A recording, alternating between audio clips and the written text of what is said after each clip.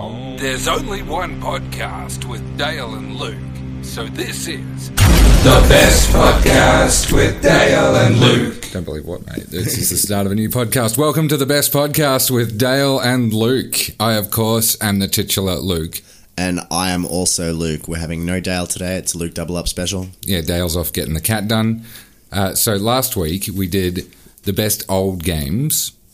And Luke, why don't you run us through what's happening this week? We did the best old games before 1995. That's prior to 1995 and in various formats. After 1995, there have been several generations of gaming, and gaming has blown up. It's a bit hard to just pick one game after 1995. So we just jumped straight to our favourite console, which is the Wii. The Nintendo Wii, released in November of 2007, I believe. Yeah, we've got a good half a decade out of that. A lot of games.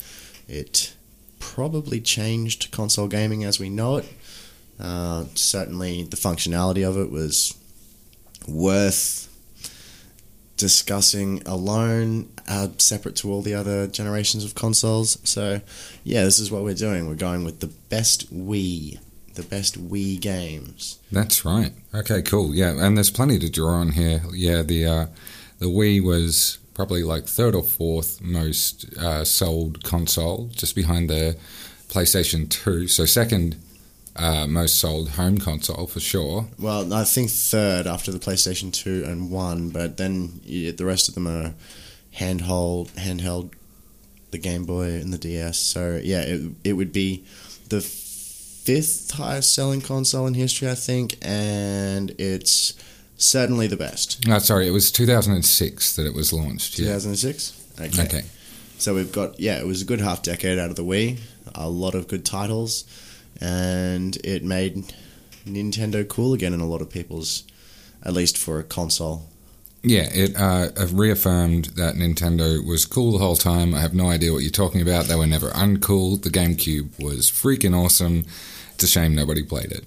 But more people played it than the Wii U, which I've got, and that was actually a fantastic console that absolutely nobody played. One of the selling points for the Wii actually was that it had the GameCube disc slot up the top as well.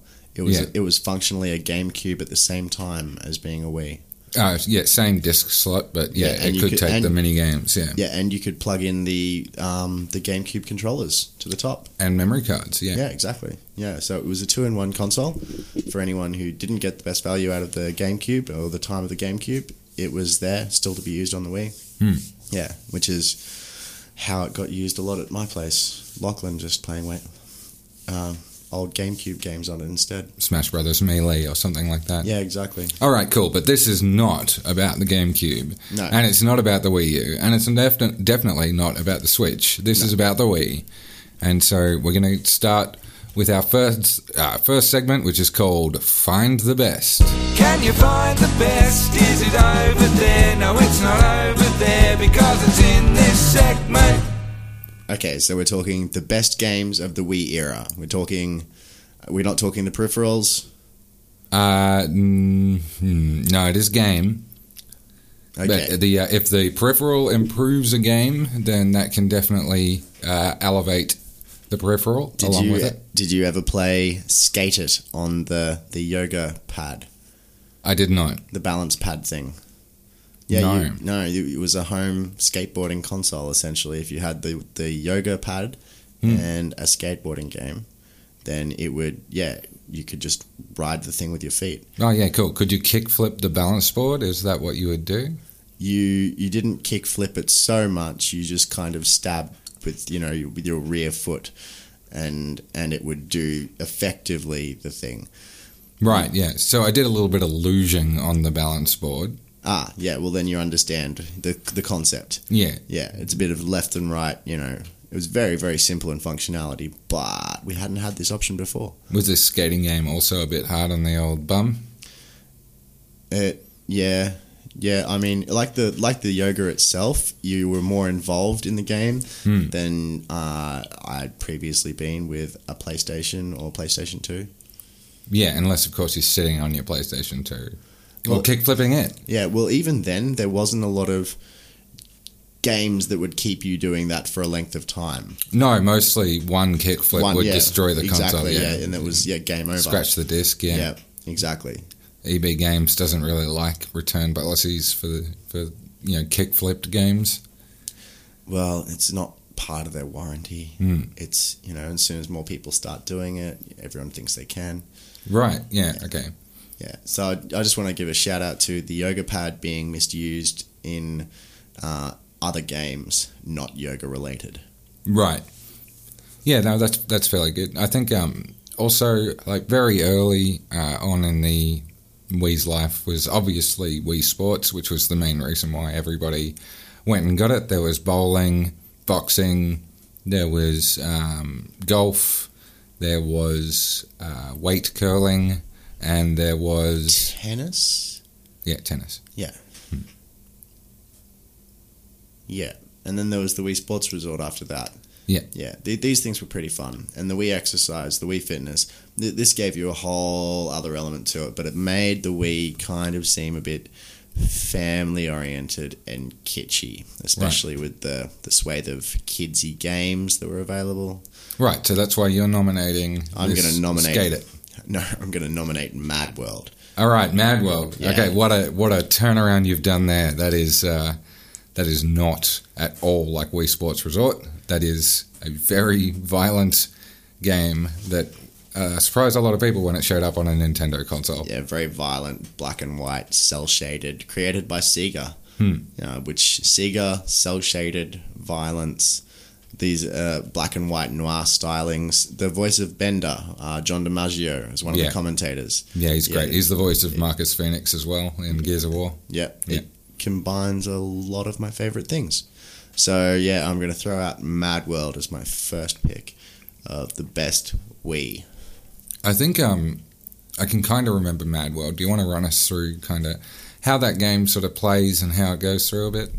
Right. Well, it was essentially a glorious black and white beat 'em up in which you were on a game show. It was basically a snuff movie of a game show, and you were given extra points for brutality, like stacking up various ways of killing people all at once would give you the more points.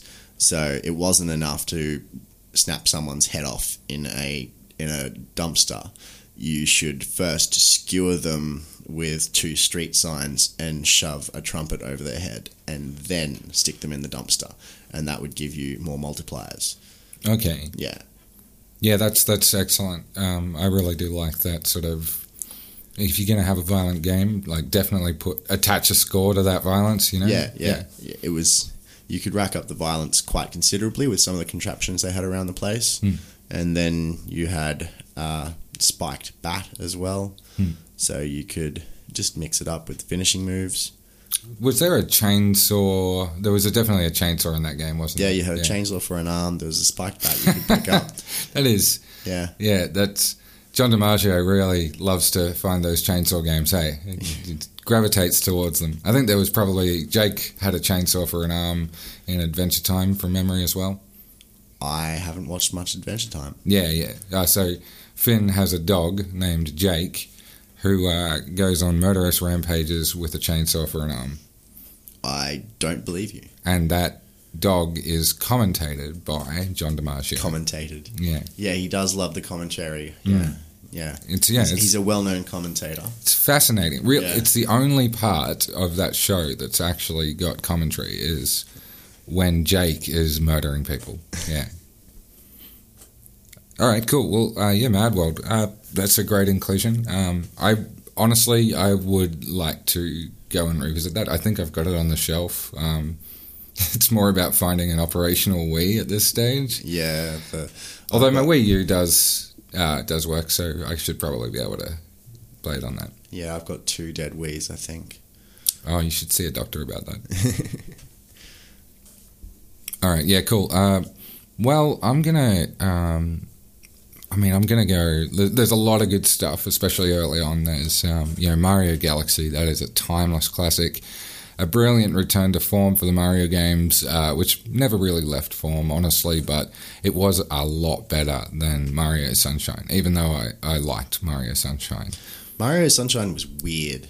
It was. That was the one with the water cannons and stuff? Yeah, yeah. Yeah. What was going on with that? Why was that so strange? That was basically another Super Mario Brothers 2. Yeah. I think there is a tendency for Nintendo to kind of sort of come up with the idea for a game and then just kind of attach one of their existing characters to it. Like, you see a lot of that with, like, say, Kirby's Epic Yarn, which I think you want to talk about later, if I'm not mistaken. Yeah. Yeah, we were talking before this, and yeah, you mentioned that one. It's definitely very good. Mario Tennis. Though the sport games are the exception. They are less. They're not mainline games, so they're less. These the way Nintendo tends to develop stuff is they go and they make a prototype, and then Shigeru Miyamoto will walk around and he'll go, put Mario in that, or put Link in that, and then it'll attach the title to it. Yeah, but they were right, because I don't think tennis would be nearly as popular today if they hadn't included Mario in it. Yeah, that's true. Tennis is played worldwide. Yeah, I always play as Waluigi, because he's a terrible, terrible character. That's a mistake, an abomination. He should not exist.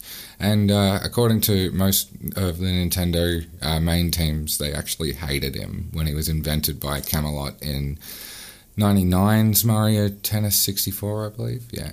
Okay. Yeah, so Waluigi was to give a Wario counterpart to Luigi. Yep, I understand this. Yeah, and so it was actually Camelot who weren't one of the Nintendo EAD main teams that came up with him. And then EAD, apparently, the rumour is that they very much disliked Waluigi and wouldn't include him in, say, Mario Party or any of that other stuff because, yeah, he sucked, according to them. Yeah. He's the most evil character, isn't he, though? I don't think he's done anything. Like, I don't think he's done anything good or bad. He's only in the tennis and sport games, pretty much. I think, yeah, he's in all of the extended Mario games, but I couldn't say that he's done anything notable at all. Like, Wario's got some character, and Wario's done some stuff. Yeah, I just assumed Waluigi was more evil again somehow. No, I mean, maybe he is, maybe he isn't. We will never know, because Nintendo are not about to put him in his own game. They hate him that much. Well, maybe they don't anymore. There's a new crop of devs at Nintendo. Maybe they... Yeah, he was included in all the Smash Brothers. No, the Wii version of Mario Kart at least had him. Yeah, I'm not sure about that. I'm not sure about Smash Definitely Brothers. Mario Kart 8 has him. I'm pretty sure he was on the Wii Mario Kart, which is, again, one of the best titles on the Wii. Yeah, and it's not particularly great for a Mario Kart game either. Like, it loses the battle mode from 64 and replaces it with a kind of very stripped back, not so great version. Because I used to play that battle mode deathmatch stuff from the Nintendo 64 version of Mario Kart really heavily, and the Wii dropped that, and I have never forgiven it. Battle mode still existed. You just played with people online. Yeah, and it had some other weird system. It wasn't quite the same. It wasn't the 3-balloon. The 3-balloon one still existed. There was just a couple of different gaming modes. Okay. Yeah. I think there was like a horse-style one where you had to collect the letters, like in Tony Hawk. Yeah. That kind of thing.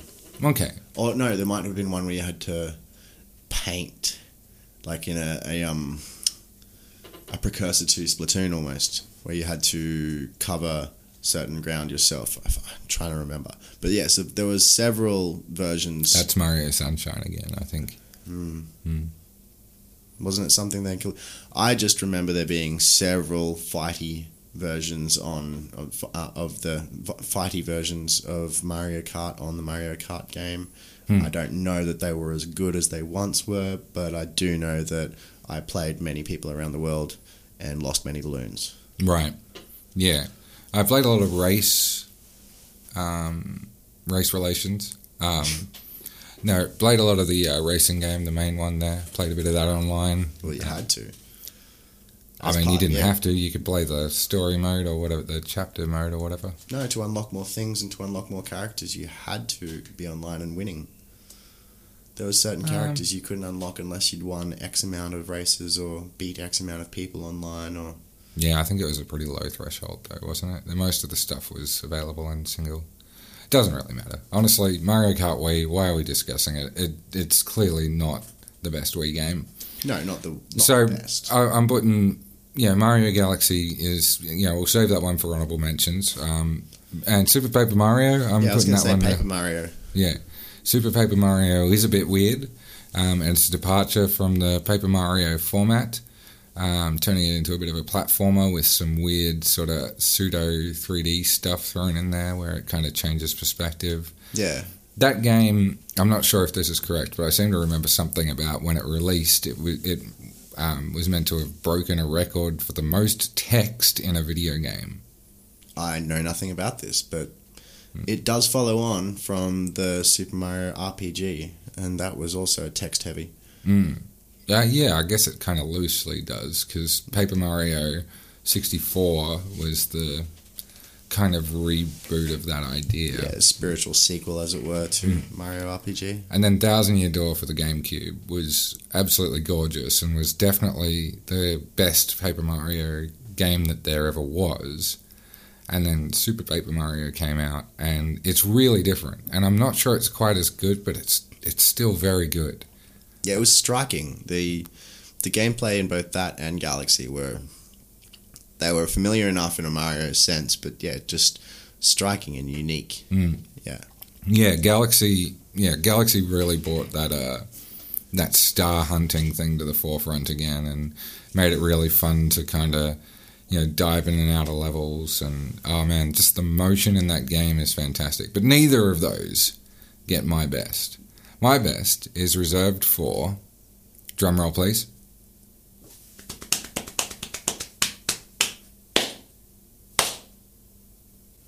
The Legend of Zelda Skyward Sword. Oh yeah, it has not been looked at kindly over time, but I still reckon it's got the best.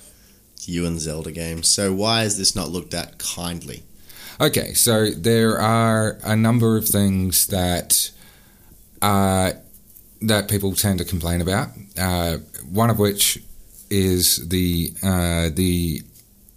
world is not kind of connected in the old-fashioned way for a Zelda game. So even though most Zelda games have areas, they all seem to map out as though they would be one big world. Yeah, joined to one another. Yeah, whereas Skyward Sword kind of has this sky-like overworld, and then the worlds themselves are kind of below the clouds. And that sky-like overworld is kind of boring and a bit empty. It's definitely not one of the best bits of the game. So it's not as full as a map from a Donkey Kong Country game or something like that? Oh, nowhere near. Yeah. It's not as full as some of the, blank maps from, like Ocarina of Time or Twilight Princess, where there's a lot less going on. Yeah. But when you get to the dungeons in that game, they've got some of the most thoughtful puzzles. The motion controls, even though some people had some issues with it, I thought they were very interesting. I thought it was great to be able to swing a sword the way you wanted to.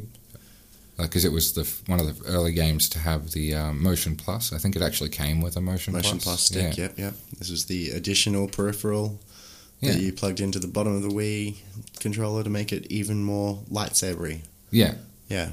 And, it was, it was imperfect, but it was still very good. Like, being able to slash things in a certain direction, like cut a tree and it will fall a certain way, and all that stuff was just really interesting. A lot better than Twilight Princess, which just kind of made it so that if you moved your hand in a certain way, it would, translate that into one pre-baked motion. This was not that at all. It was, you choose the angle, it was quite interesting. It's really funny watching. There was a thing where you had to raise your sword skyward in order to like shoot like a sword beam type thing. Yeah. Right, and it's kind of funny because it would kind of drift a bit, so it was kind of difficult to find where up was.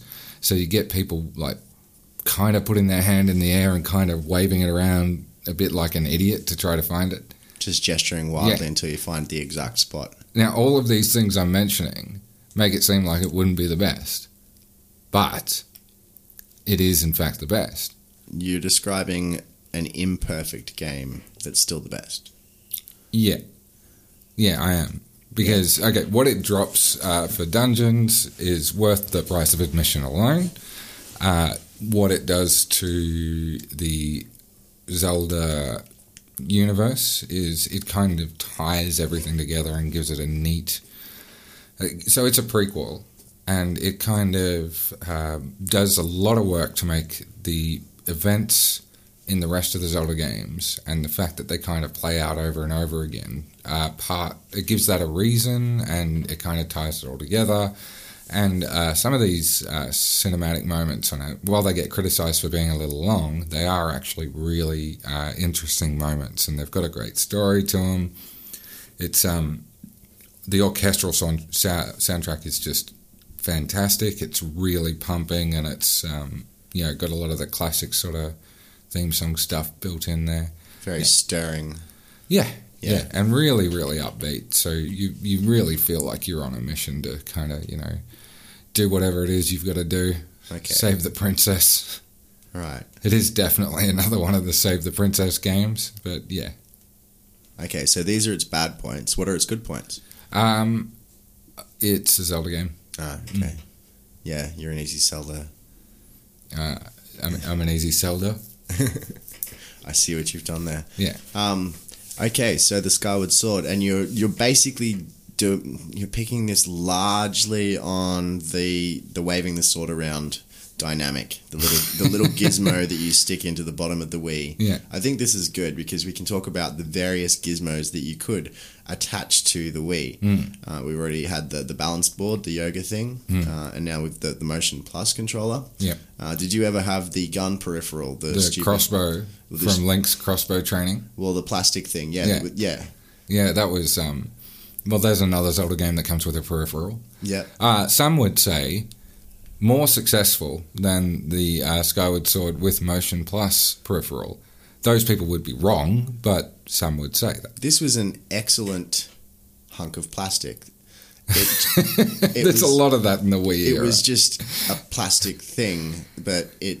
How naive they were. Do they not know that we use cardboard now? I know. This is actually what it reminds me of a little bit, because it was just a shaped, designed plastic thing that you'd slot the Wii controller into at one end and the little joystick controller, the nunchuck thing, into the other end.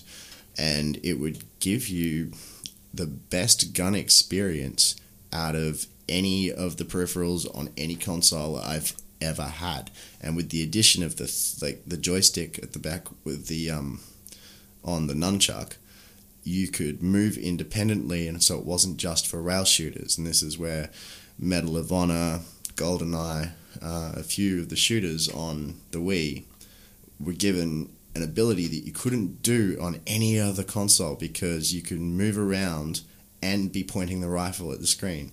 It was just fantastic for shooting games. Yeah. All right. You touched on GoldenEye there for a bit. And just to clear this up for our listeners, this is not GoldenEye Nintendo 64. This is GoldenEye Wii that you're... Yeah. Okay. GoldenEye 007 for the Wii. Yeah. Right. So you liked that game? I liked the functionality of being able to point a gun at the screen and also run around with a joystick and not be on an on-rails shooter and not have to have a console controller that has no gun pointing ability. So you liked that game? I liked that game. All right, cool. So you like GoldenEye, starring Daniel Craig as James Bond, as is made famous in the movie GoldenEye, starring Pierce Brosnan as James Bond. Yeah, there was some recasting, some redesigning. It was essentially GoldenEye, though. It was essentially Call of Duty is what it was. Yeah, but the levels The level design echoed the ones that I remember as a kid. There was some nostalgia there. It wasn't terrible. Mate, get your Daniel Craig out of my goddamn GoldenEye. It's not GoldenEye. You can't bring out GoldenEye and make it not GoldenEye. It's a lie. It's just using the name of something. And EA have done it twice, because there's another game they did during the Xbox era, which was called like GoldenEye Rogue Agent or something like that. And it was, like James Bond is evil or some crap like that. Yeah, didn't they sandwich a Sean Connery lookalike into that one? Or I don't recall, but maybe. I don't actually mind this, because one of the things I would improve about the original GoldenEye movie, and don't get me wrong, it's one of the good James Bond movies, but just not one of the best ones. Mm-hmm. The first thing I would All right, top 10 best James Bond movies, starting with number 10. Luke, take it away. Well, okay, probably GoldenEye, I don't know, but I would just say that the thing I would immediately improve about GoldenEye is I would put in one of the real James Bonds. As in Pierce Brosnan, he doesn't cut the mustard for you. No, it's got to be either George Lazenby, Timothy Dalton, or Daniel Craig. Okay, Timothy Dalton is terrible.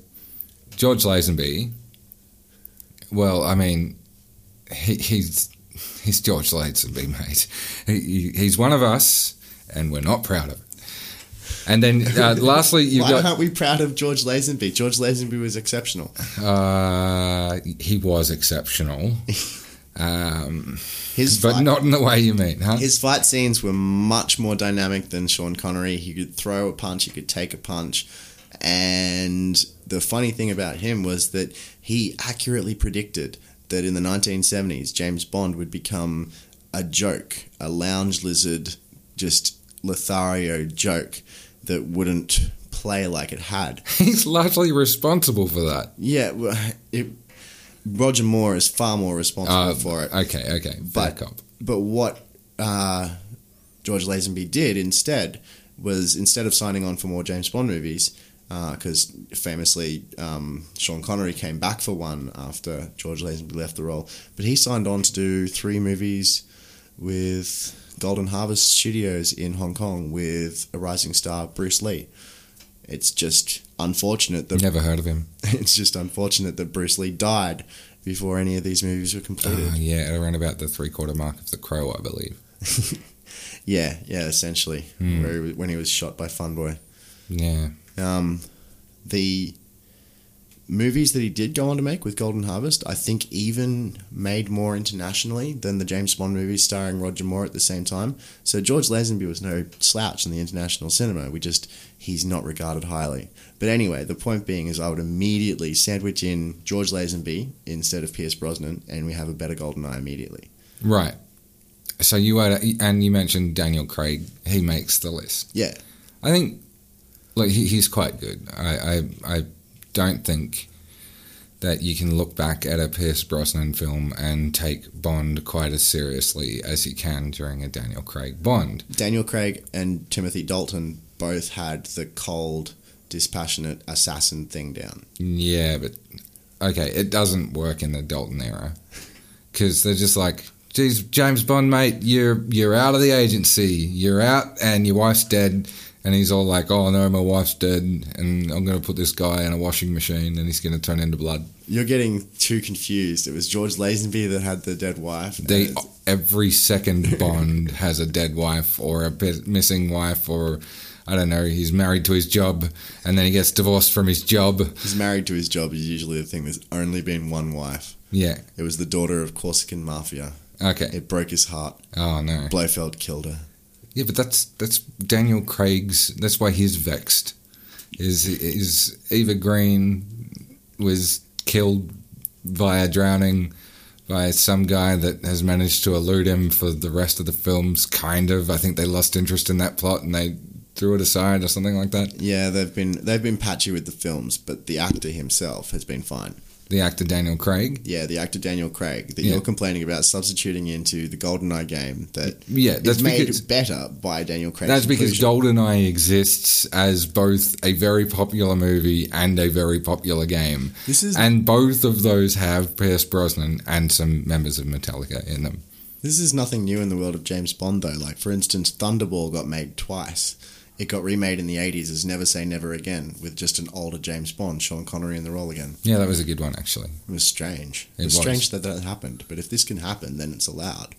I mean, who is James Bond? What is it a rank? Is it a role? It doesn't matter to me if they substitute. I think it's a guy that changes, but at the same time, like GoldenEye very specifically is, I think that's one of the first original non-Fleming stories, is it not? And there are a bunch that are not. So it's kind of iconic that it's kind of set its own thing, and it's very much its own thing. And the only reason why you would make a GoldenEye video game is because GoldenEye already worked well as a video game, and everybody knows and loves GoldenEye 64. It has not aged well. No. And if you put it and GoldenEye 2010 or whatever for the Wii next to each other, I dare say that the Call of Duty team Treyarch that made the GoldenEye Wii game will have definitely done a better job than the 6 guys that Rare called their C team that managed to cobble together multiplayer in a month. Did you know this? The guy who made multiplayer for Rare's GoldenEye 64 did so in a month without the permission of his superiors, and they slid it into the game last moment. No, I was unaware of that. I couldn't imagine GoldenEye without the multiplayer functionality. It was basically the entire selling point of it was you could get 3 mates over and get really high and run around shooting each other. Which one was the one that if you were odd job you were less likely to get shot because you were shorter? Yeah, that's true for the movies as well. If you were odd job you were less likely to get shot. Yeah. Less likely to get shot. No, you're very likely to get shot. Yeah. No, he was an enormous Korean man. It didn't make sense. Okay. In the context of the movie and the character, it never made sense. Right. Yeah, he had the razor blade hat. Was he enormous? I thought he was short. No, he was... The only short one would have been... No, he wasn't even a bad guy. He was think just... there's a story behind why Oddjob is short in that game. And I think it must have been like a bug or a rush job or something like that. I seem to remember that being something. I should look it up at some time. Well, it was probably just to distinguish between the height of, say, that character and, say, Baron Samedi's top hat and things like that. The voodoo character from Live and Let Die. Yeah. Yeah, Axl Rose. Yeah. Right, so you're not a fan of the Wii, just the Wii version of GoldenEye, just simply because it changes the original GoldenEye, which you admit was pulled together at the last minute. Nobody knew what they were doing, and it has bugs. I think it's more because it has a very cynical reason for existing. It's like, everybody loves GoldenEye, we're going to make a GoldenEye. And they're like, we've got James Bond license, we can make GoldenEye. And the James Bond team is all like, yeah, you don't have Pierce Brosnan rights though. And they're like, well, just give us Daniel Craig. And you go, all right, cool. Yeah, it seems a bit, like it's just... I see what you're getting at, yeah. But I see the entire games industry as being extremely cynical, and I see GoldenEye as being a standalone title, not just a movie, and that you could make a run of GoldenEye games. GoldenEye 1, GoldenEye 2, GoldenEye 3. They would just be the James Bond shooter. Don't say that too loudly. Somebody will hear you and it will be a thing. Yeah, they'll just be a franchise of specifically James Bond shooters. GoldenEye is it? Yeah. They'll have a different Boris in each one. By the fifth generation of these games, Boris is going to be this... It's actually going to be Boris from Snatch, the Boris the Russian, yeah.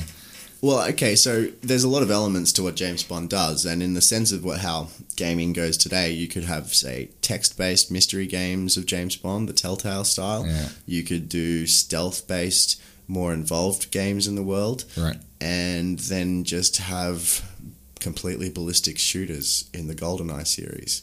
It would work. All right, so what's your number 9 We're not doing James Bond movie, then?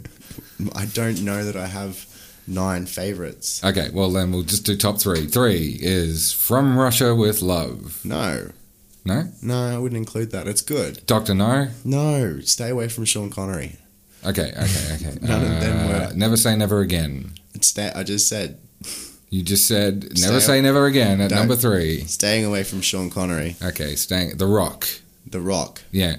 The Rock was a good James Bond movie. Yeah, it's an Yeah. excellent James Bond movie. It actually was a good James Bond movie. Yeah. Indiana Jones. That's the Indiana Jones is that series with Shia LaBeouf in it, isn't it? One of the series with Shia LaBeouf. Yeah. Yeah, no, Indiana Jones was a perfectly fine James Bond stand-in. Yeah. Especially the first 2 movies, and they acknowledged it by including Sean Connery in the third one. Yeah. Excellent. But no, obviously the best James Bond movies are... I'll go Casino Royale, The Living Daylights, License to Kill, and then we throw in a Roger Moore one with... Octopussy. I was going to say the one before it. The one with the Greek assassin. Septopussy, I believe. And the one with the Greek assassin lady. That's all of them. You Only Live Twice was ninjas. Oh my god, there were so many of those. It's not You Only Live Once, is it? No, You Only Live Twice, but that was the one with the ninjas, and that was not a good one. Oh, right. Yeah. Yeah. No, I'm trying. There was... You This is only too live once. This is YOLO, far too Mr. hard. Bond. Why are we doing James Bond? Huh? This is far too hard. Why are we doing James Bond? We were talking about GoldenEye, and you hate it.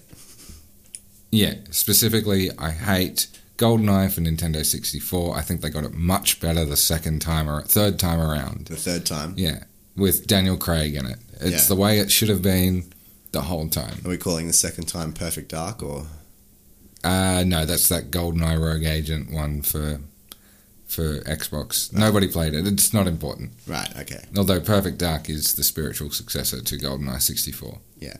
Yeah. Yeah, well, it makes sense if you tell me that the Medal of Honor team were the ones behind GoldenEye, because the functionality... Or Call of Duty team. Specifically, and that's actually interesting, because Call of Duty Modern Warfare is by Infinity Ward, and Infinity Ward used to be led at the time by Vince Zampella and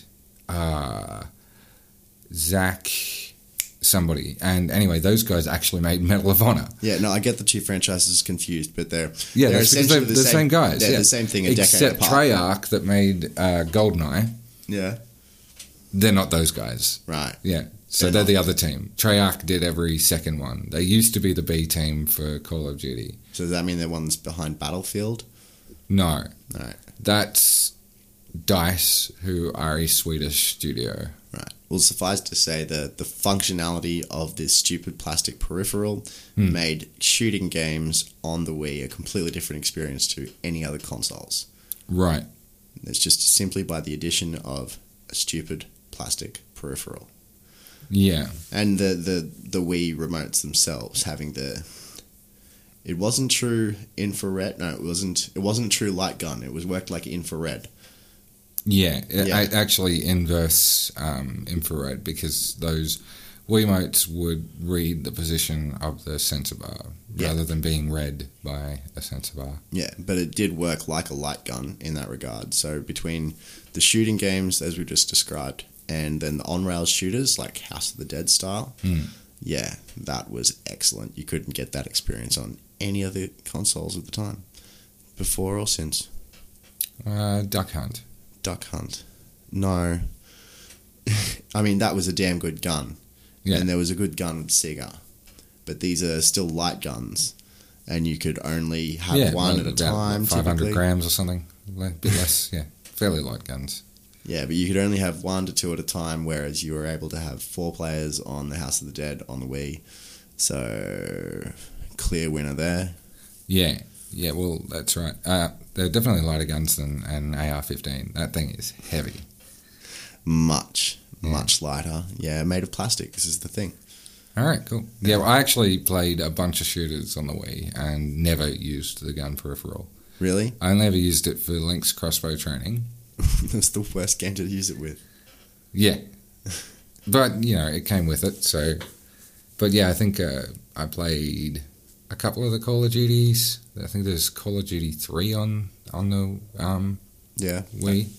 And, I would play just with the nunchuck out of the thing. Did you find that better? You would just point and shoot sort of thing? Yeah, it was fine. Yeah. Gave me a little bit more freedom of motion, a little bit less commitment involved for long play sessions and all that sort of thing. The Switch doesn't work like this, does it? No, there's no sensor bar. Right.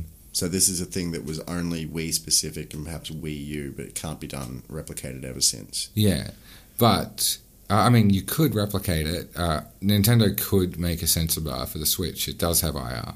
Right. But they haven't yet. They've moved on from this. Yeah. It seems like there's a whole bunch of stuff. Like, because the Switch Joy-Cons are essentially just Wii remotes. Like, they're the same. Like, they've got the same pieces of technology in them. They've got a gyro. They've got a so the gyro is the gyroscope, which is just like the directional, the Wii Motion Plus. They've got the accelerometer, which is what the vanilla Wiimote had.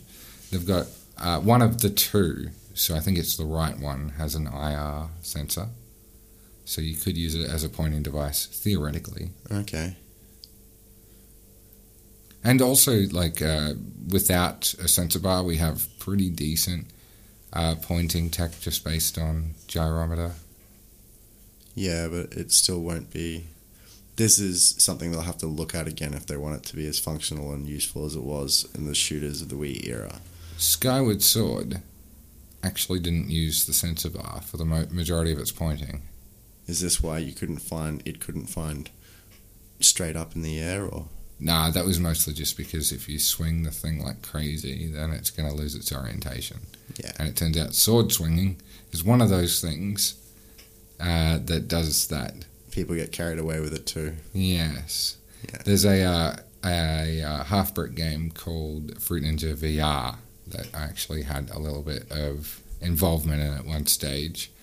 And, that has a lot of VR motion controller sword swinging, but luckily there's positional information involved, which is the missing ingredient. So that's what it would use for the sensor bar.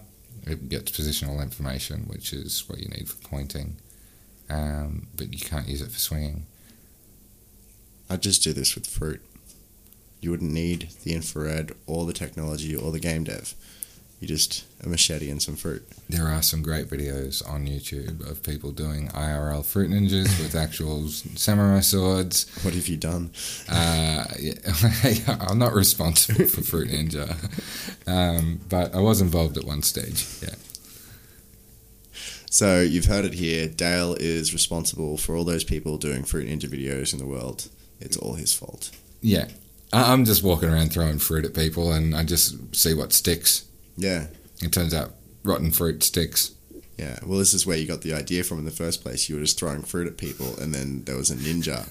He wasn't going to be covered in fruit. He sliced that faster than your eye would believe. I'm going to stipulate one more time, I did not create Fruit Ninja.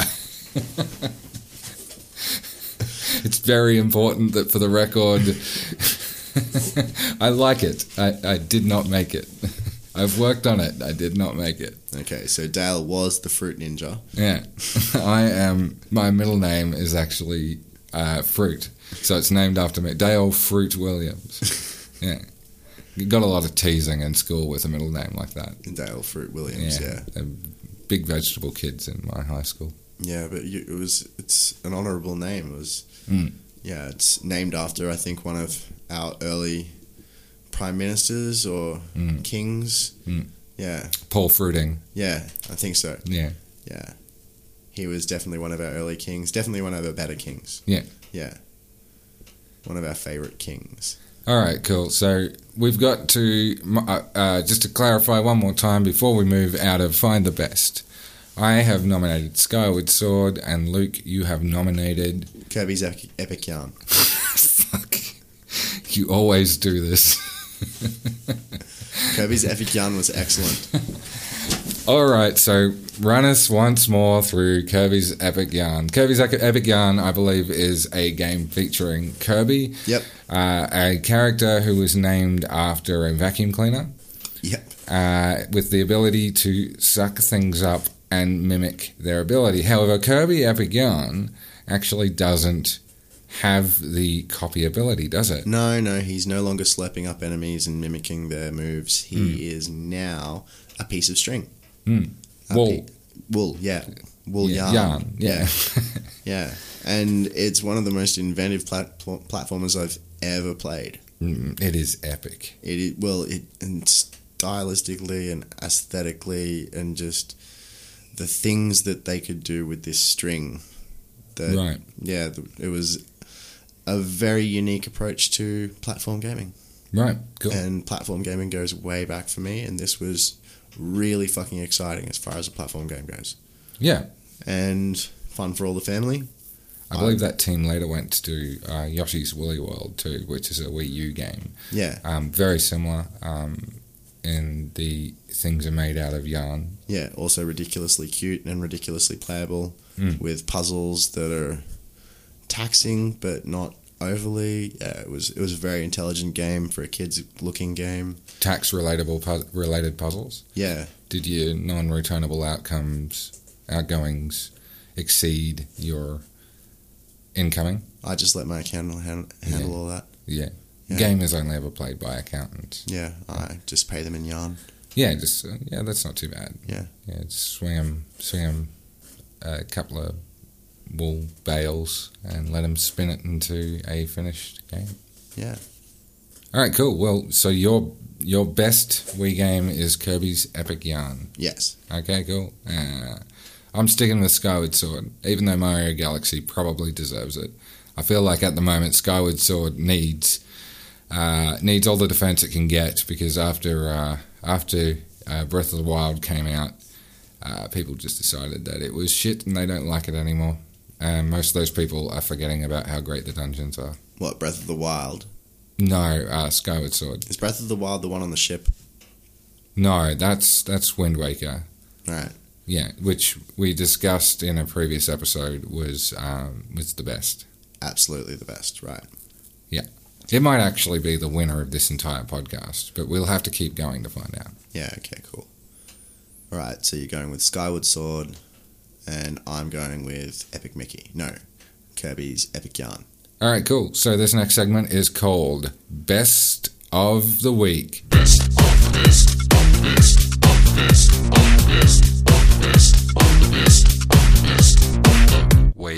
All right, so we're in Best of the Week. In Best of the Week, we discuss what was the best this week. Luke, take it away. What's the best thing for you this week? Firstly, I don't know about the theme song, but the best thing this week has been Disenchantment 2. Wait, hold up. What's wrong with the theme song? It's... I don't know if we're settled on it yet. It is wholly original. It is nothing like the best of the best. I didn't say it wasn't wholly original. I didn't say. I'm just not... I wasn't included in this. I feel like I'm getting dogged here. It was a bit much. Anyway, Disenchantment. All right, yeah, Disenchantment. All right, cool. So this is Matt Groening's post-Futurama show. I believe David X. Cohen is involved as well. Yeah. And Futurama creator. And there's a bunch of the Futurama staff involved. And it's already had a first part or first season, whatever the Netflix are doing with that. And now the second one's come out. 10 episode batches that it seems to be in episodic fairy tale, larger arc of an epic story, perhaps. It's very broad. But yeah, suffice to say, series 2 of it has come out this week. All right, cool. So why don't you tell me what that is all about? Well, okay. So there might be some spoilers involved here. All right. Well, I haven't seen all of it yet, so, go easy. All right, give us a go. Okay. So, it's the story of Princess Bean. Yep. And she lives in a fairy tale land, a magical fairy tale land that's inhabited by elves, ogres, trolls, witches, etc. It's very fantastical. It's not set in history at all. And this is The Simpsons animators that are essentially, or the Simpsons animation style that's essentially doing this. Okay, so Princess Bean, she lives in a castle, and she has with her her companions. There's an elf, and there's a demon. Demon's played by Eric Andre. Yeah, and so the demon is new, and he's vying for Princess Bean's attention. Right. Whereas Princess Bean, she's getting older. Right. And she's been with the elf. You had the elf around for quite some time. So the elf's getting a little bit, he's getting a bit jealous. He's getting a bit worried that maybe Princess Bean's going to replace him with the demon. And they get into a fight, and then they're separated from Princess Bean, and then they have to come to terms with each other, make it back to Princess Bean's castle, and just realize that they are both going to be one of Princess Bean's favorite companions. Right. So you've just aped the plot from Toy Story, I believe, there. You didn't want any spoilers. Okay, yeah. Well, mate, that's just not on. We have to seriously discuss things here, and you have been warned. All right, well, look, it's a shame that has to happen. Like, honestly, you just gone and ruined this episode for us, and look, I'm going to have to pick it up. So the thing I'm recommending this week is the brand new Netflix film Between Two Ferns with Zach Galifianakis, directed by Scott Aukerman. Based upon the famous web series from Funny or Die, I believe. That's right, yeah. All right, so in that, Zach Galifianakis plays a mean-spirited and highly territorial green ogre who loves the solitude of his swamp. He finds his life interrupted when countless fairy tale creatures are exiled there by fairy tale hating and vertically challenged Will Ferrell of Duloc. Angered, he decides to ask Will Ferrell to exile them somewhere else, and brings along a talkative donkey played by Lauren Lapkus, who is the only fairy tale creature willing to guide him. So I haven't seen this yet, but if I didn't know better, I'd say you were just describing the plot of Shrek. Nope, that is the plot of Between Two Ferns with Zach Galifianakis. As directed by Scott Aukerman. I'll have to check that out. I do enjoy his stuff, and I do like me a green ogre. Yeah, that's right. Yeah. Okay, that's excellent. Okay, so that's the best things of the week. That's the best of the week. All right, cool. So the next segment is called Being the Best. All right, so this week on Being the Best, Luke, it's your turn to be the best. And what are you going to do for us this week, Luke? Hold on a second. I'm just getting ready. Okay. Whoa. That is a serious piece of kit. I'm not sure you're allowed to have that. I'm probably not allowed to handle it blindfolded. Okay, well, yeah. Well, okay, so... What I'm going to be doing is... What is that? I don't know a lot about guns, but that, to me, looks like it's, an MP6? No, it's an AR-15. An AR-15. We're going to break the world record for stripping and reassembling an AR-15 whilst wearing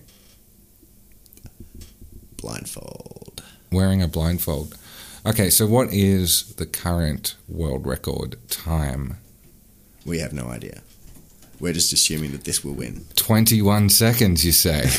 Blindfolded reassembly, disassembly, reassembly is 21 seconds. I'm sure I got it down faster than that. Okay, so it's 13 seconds. Yeah, well, with any record, we're going to have to replicate it a number of times. So let's just get the first one down. So I'm just going to help you secure that blindfold. Yes, and I can officially not see anything. All right, cool. So could you start, please, assembling this AR-15? You'll have to describe what I'm doing. I can't see what I'm doing. Okay, 3, 2, 1. Okay, it looks like you've got the muzzle there, and you... all right, you've got the trigger in place, and time. Wow, so That was amazing. I have never seen an AR-15 be disassembled and reassembled so quickly. So that ends our segment being the best. Well done, Luke. I like that you seem to name all of the parts correctly, as if you knew exactly what a gun was. Oh, yeah, mate. I know tons about guns. They call me Tons of Guns. Tons of guns. Yeah. Dale, Fruit, Tons of Guns, Williams. Yeah. Did you like this gun, though? Yeah. Look, honestly, it's in my top 3 guns. Top 3 guns, starting with number 3. Take it away, me. Number 3 is definitely the PP7 from the James Bond films. Yeah? Yeah. The Walther PP7. The Walther PP7. It's a very, very small caliber of gun. It's, but it's, it's about the caliber of company you keep, isn't it? Well, no, it was about it being very small, concealable, and the fact that a 22 or whatever was carried, and I think it maybe an 18 or something like that, it would enter someone's skull, but then bounce around and wouldn't exit out the other side. It's far more lethal that way. I know all of the things you just talked about then. Yeah. My second favourite gun is the Club from GoldenEye 64. What was the Club? The Club was a very low-powered machine gun named after Ken Lobb, the game designer who made GoldenEye 64. Okay. Yeah. Okay. The Club is the most useless weapon in the game. Yep. And most people hate getting the Club. But before number 1, we'll just throw in an honourable mention for the BFG from Doom. Oh, yeah, that definitely, yeah. All right, the BFG cool. 9000. And the number 1 gun, according to me, is, of course, the Lynx crossbow training plastic peripheral. Yeah, I agree with this. This is good. It's a fantastic gun. It's only been involved in highly entertaining school shootings. And, again, this is a fish reference. I never got a school shooter for the Wii. It's like shooting fish in a baby. Imagine if they'd released School Shooter, a game just called School Shooter. It was along with, Wii Sports Resort, Wii Yoga, Wii School Shooter.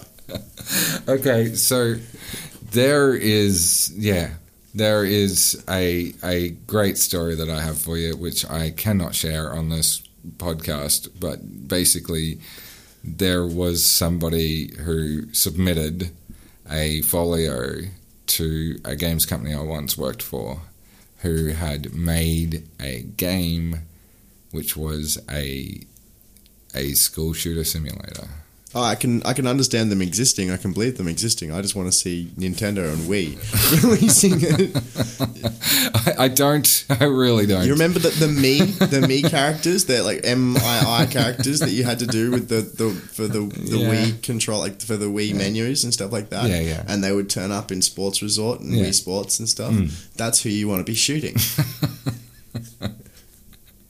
Okay, and so now it's time for the honourable mentions. All right, now that we've gotten through this podcast, what we're doing now, which is again another change to the format, but this is a great change. We've got the section honourable mentions. We're going to figure out what the best thing in the podcast is, what gets honourable mentions, what the worst thing is. We're going to do it all in those orders. So now it's time for best of the best. Yep, this is the entire point of the podcast. We'll be wrapping up.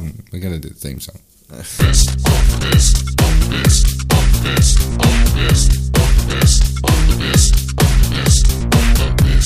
All right, cool. So in the best of the best, we're actually going to be changing the format. Luke, why don't you tell us a little bit about what we're doing now? We're going to be finding out exactly what was the best things we've discussed in this podcast, or the best things of the week, as it were. We're going to be giving honourable mentions, and we're also going to be finding out what the worst is. That's right. So we've done quite a lot of figuring out what the best things are, but now it's time to get down to the nitty-gritty and figure out what the absolute best thing is. So let's start with those honourable mentions. Honourable mentions? Yeah. I'm going to start with Super Paper Mario. I brought it up in the best, but, Super Paper Mario and Mario Galaxy for the Wii, they definitely get honourable mentions. I'm gonna have to throw in the Bit Trip games, the indie developed Bit Trip games. Yeah, they were pretty fun. Fantastic. And House of the Dead Overkill. Yeah, that was a lot of fun. House of the Dead Overkill. It was a rail shooter, just like the arcade games, and I believe it had the Guinness Book of World Records record for the most swearing in a video game. Yeah, so again, a little bit of a dark horse for the Wii. Maybe that's going to come up on a best, because that's got best swearing. Best swearing, yeah. Yeah, that might come up. Yeah, it's worth discussing. It's also the best zombie game I can think, but zombie shooter game I can think of. There is a game here which it just says Legion of Elders Twig-like Princes. So Legion of Elders Twig-like Princes gets an honorable mention. Yeah. That's yeah. Okay. All right, cool. So I think Okami as well. That gets that. Oh yeah, Okami. The functionality of the Wii really lent itself to Okami, the old PS2 game, the painting one. Yeah. I would think out of Zelda games with a dog in them, it's definitely the number one. Yes. Beating out Legion of Elders, Twig-like Princes. I think it's the only Zelda game in which you play as a dog the whole time. Yeah. Only Zelda game where you play as a dog the whole time. Yeah. Released that year. Yeah. Which is it makes for a change. Yeah. You know, you've spent all these games playing as Zelda. Nothing. Yeah. No, mate. Not biting. What if Zelda was a grill? All right, cool. So that's the honorable mentions done. And just before we get to the best, it's time to figure out what was the worst. All right, I'm going to take pole position in this one and go for GoldenEye. GoldenEye for Wii gets a big old fat stinking worst from me. Yeah, your reasons, they're biased. You're just worried about the cynical cash-in element and not the fact that the game was perfectly playable and a worthy successor to the original GoldenEye. It's not a successor to the original GoldenEye. It is. That's Perfect Duck, mate. Perfect Duck. Perfect Duck? Quack. Yeah. It's such a good duck. It's immaculate. Did you play the Time Splitters games? Because that was the same crew. No, it wasn't. That's what it was, wasn't it? Perfect Dark and Time Splitters. Yeah. It's people from the same company. They went on to make Time Splitters for the PlayStation era of games. PlayStation 2 era of games. No, they definitely did not. I'm sure you'll find Time Splitters 2 shares some DNA in development. What, like individuals? Yes. Oh, okay. Yeah, maybe. I it's not the same company, but it's people from the company started a new company. Suffice to say, Time Splitters. All right. Time Splitters is the GoldenEye game that we're not talking about. Well, I know Ken Lobb from Rare, who designed GoldenEye, is still at Rare. So yeah, no, it wasn't him. It wasn't him. No. And then there's that. So that leaves 5 or 6 other people it could be if it's from GoldenEye. Well, from Perfect Dark. From Perfect Dark. Yeah. Yeah, which, I mean, it was meant to have been a whole bunch of the same guys, but yeah. Yeah, there was more people added to the team, though, after the success of GoldenEye. Yeah. Now, that was an interesting game. Donkey Kong 64 came out really close to that, too, so Rare were quite busy with that era. Donkey Kong 64 is hot garbage. Hot garbage. Yeah, especially following on from the Donkey Kong Country games, which were excellent. Excellent, indeed. Yeah. Yes. All right, cool. So, what about yourself? What's your worst? This was really hard to say. I wanted to say Skyward Sword just to annoy you. Have you played it?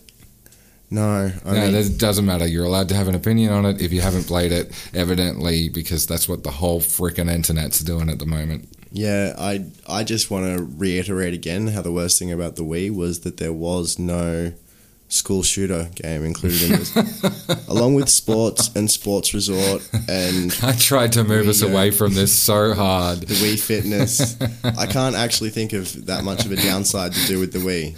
Wii shoot. Yeah, Wii social shooter. Wii school shoot. This is absolutely terrible. All right, cool. All right, so now. Shooter. It comes time for us to decide the absolute best of the best. All right, so my vote is definitely going to be... I think the best Wii game is Between Two Phones with Zach Galifianakis. I'm going to go with Mad World. I'm going to go back to that. All right. So Mad World. Matt found it to be highly offensive, and I think you will too. Mate, I find you to be highly offensive. That's for damn sure. Just get out of here, mate, with your bloody Wii shooter game. Yeah, I'm moving it back to Skyward Sword then. Yeah. It would be very unlike me to nominate a Zelda game for the best. And then not stick with it. Yeah, and then not stick with it. Okay. All right, cool. So I believe it is your turn to flip the coin because we cannot come to a unanimous decision here. So once you've flipped the coin, you've got to show me, and then I will, based on I will read out the result, and then we will know what the best Wii game is. Okay, so getting ready for the coin toss here. Cool. If it's heads, we're going to go with Skyward Sword, and if it's tails, we're going to go with Mad World. Yep. All Okay, right, cool. You ready? All right, so flip it, and then catch it, and then show me. My God, it's landed on its side. It's Kirby's Epic Yarn. Kirby's Epic Yarn? Yeah. That's fair. It was an excellent game. It was. I didn't play it, but yeah, it's definitely the best. Yes, definitely the best Wii. I think we've wrapped that up. All right, cool. Well, thank you again for listening to Dale and Luke's best podcast with Dale and Luke. Yeah, there was all of the best and none of the rest. Oh, I didn't say that up top. I'm gonna have to cut it in again. You're not going to edit it in. I've gotten it in this time. It's mine. Oh, well, we might revisit that. All right, Luke. So sign us off with your amazing catchphrase. We don't have one of these. It's never a catchphrase. We don't do The best podcast with Dale and Luke.